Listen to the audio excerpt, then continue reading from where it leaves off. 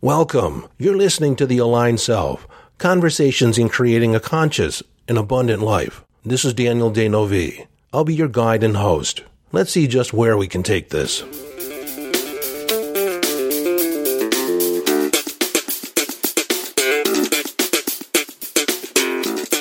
Hello, friend, and welcome back to the conversation.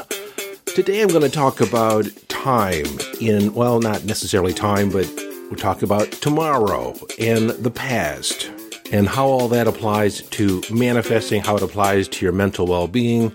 Just how does the mind think about the past, think about the future? When we create an intention for something off into the future, something that's going to happen tomorrow or next week or next year, does the mind actually wrap itself around that concept that you're moving towards something, that something's happening off into the future? Well, we'll definitely get into that. Actually, we're doing it right now. We're in that conversation right now. We're not going to get to it. We're in it right now. And I'm going to explain why we talk about manifesting into the future as if it's already happened, and why the universe understands that better than talking about it happening in the future or even when we reference past events. It never fails for me anytime we come close to the fall back, the daylight savings time. Now, I know that's not observed around the world, but in the United States, we observe daylight savings time, something Benjamin Franklin came up with to have more access to daylight hours. Because right now, the sun isn't actually coming up. It's not sunrise until about 7:40. And then on November 5th, I think it is, we're going to fall back. We're going to move the clocks back an hour. So we'll all agree that it's a different time. Now, whenever we do this, I become present to the whole idea that time and the measurement of time is a mental construct, meaning that it isn't really going on out in the universe. And when you think about it, we use the calendar, we use the clock in order to reference events.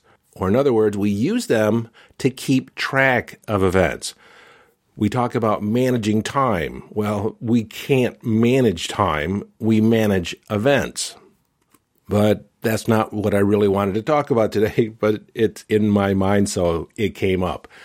What I wanted to talk about is the fact that there is no tomorrow. There is no tomorrow. Now, I like that term because it comes from the movie Rocky III, and I've been a big fan of all the Rocky series, especially the original Rocky.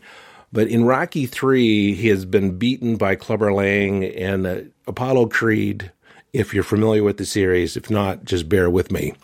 Apollo Creed is sparring with him, attempting to get him back in shape, back in fighting form, back in Eye of the Tiger, to get, to be a fighter again, because Rocky kind of gave up after he got beat. So Apollo Creed and Rocky are in the ring and they're sparring. And Apollo Creed is just kind of hitting him at will. And Rocky isn't defending himself. And he's like, come on, man, what's going on? What the hell are you doing? And Rocky, tired and dejected, says, tomorrow. We'll just do it tomorrow. And Apollo Creed says, there is no tomorrow. There is no tomorrow. Meaning that we aren't going to wait. Now is the time. Let's do it now. What are you waiting for? But oftentimes we put things off till tomorrow. We put it off till next week. We think we're going to get around to it sooner or later. And you might say, I put stuff off until tomorrow all the time. I can show you on the calendar what tomorrow is. Well, you can see today, we're experiencing today, but when tomorrow arrives, it's today. And so the idea of tomorrow is just a linguistics reference. It isn't actually in existence. Tomorrow is not in existence. The past, yesterday, is not in existence. We can refer back to it in a sentence linguistically, but in actuality, all we ever have access to is right now. The idea of yesterday or the past and tomorrow, the future, is conceptual at best. But all this stuff kind of plays around in our head and in NLP, or neuro-linguistic programming. And if you don't know, I'm a master trainer in neuro-linguistic programming. I've been practicing NLP for, well over 30 years. I first got certified in 1988. But that's history. That isn't even real in our conversation today, because all we have access to is right now. But let me go back to what I was saying. In NLP, we understand that we represent time in our head. We have different ways of thinking about the past. When we picture something a particular way, it feels more present or more distant. And we can play with all those different variables in order to shift how we're experiencing, say, a past event or projecting out into the future.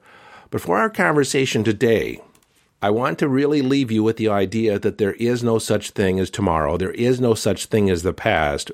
Our point of power is the present moment. Now, something to understand about the subconscious mind, it really doesn't have a reference for the past.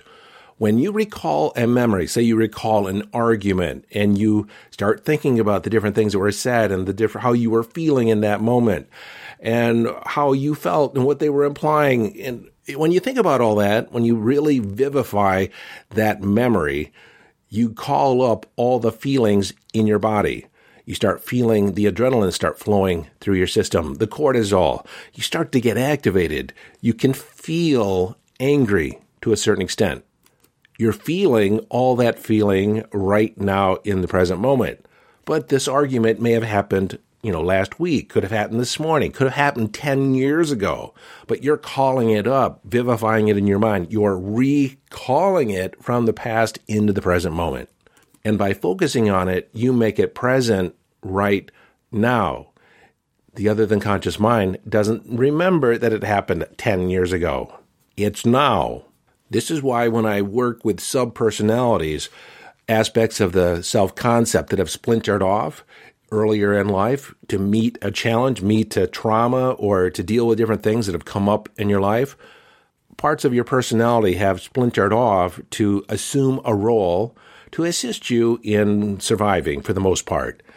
But that's why when I work with subpersonalities, I deal with them in the present moment. I talk to them as if they're currently present, because they are. And they're living as if that argument, that persona, that challenge, that trauma is happening right now. And so when it's activated, it engages its strategy, its whatever methodology it has adopted, and uses it right now, because that subpersonality is feeling the threat right now all over again.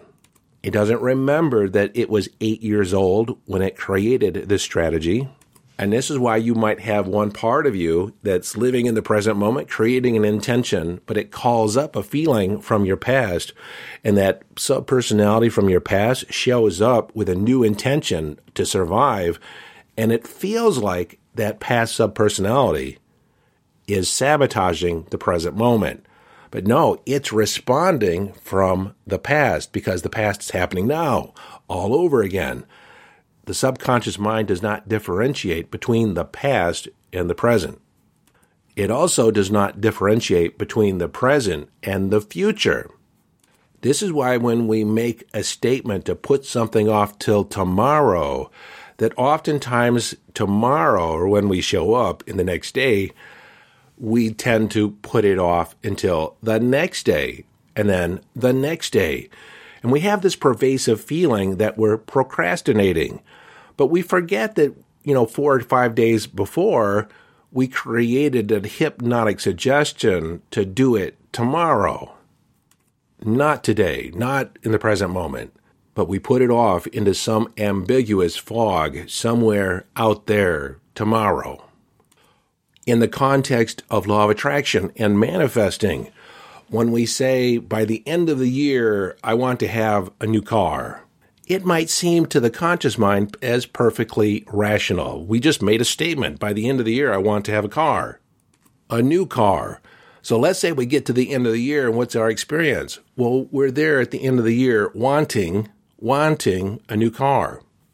We haven't yet put that car into the present moment. It's off into the future, and we didn't actually create possession of the car.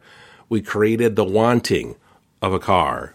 This often happens around weight loss. People say, I want to lose 20 pounds. Well, they end up wanting to lose 20 pounds for a long, long time. They're not actually in the process of losing that extra weight. They're just living in the wanting to lose it. This is why when I talked in the 3 episodes ago, the $1 million mindset of assuming the feeling of the wish fulfilled in the present moment, this is why that works. Because the mind cannot differentiate between something that's vividly imagined and the present moment. Because we're basically representing the world into our head. We're picturing things a particular way. We're hearing the internal dialogue, and we have the internal sensations.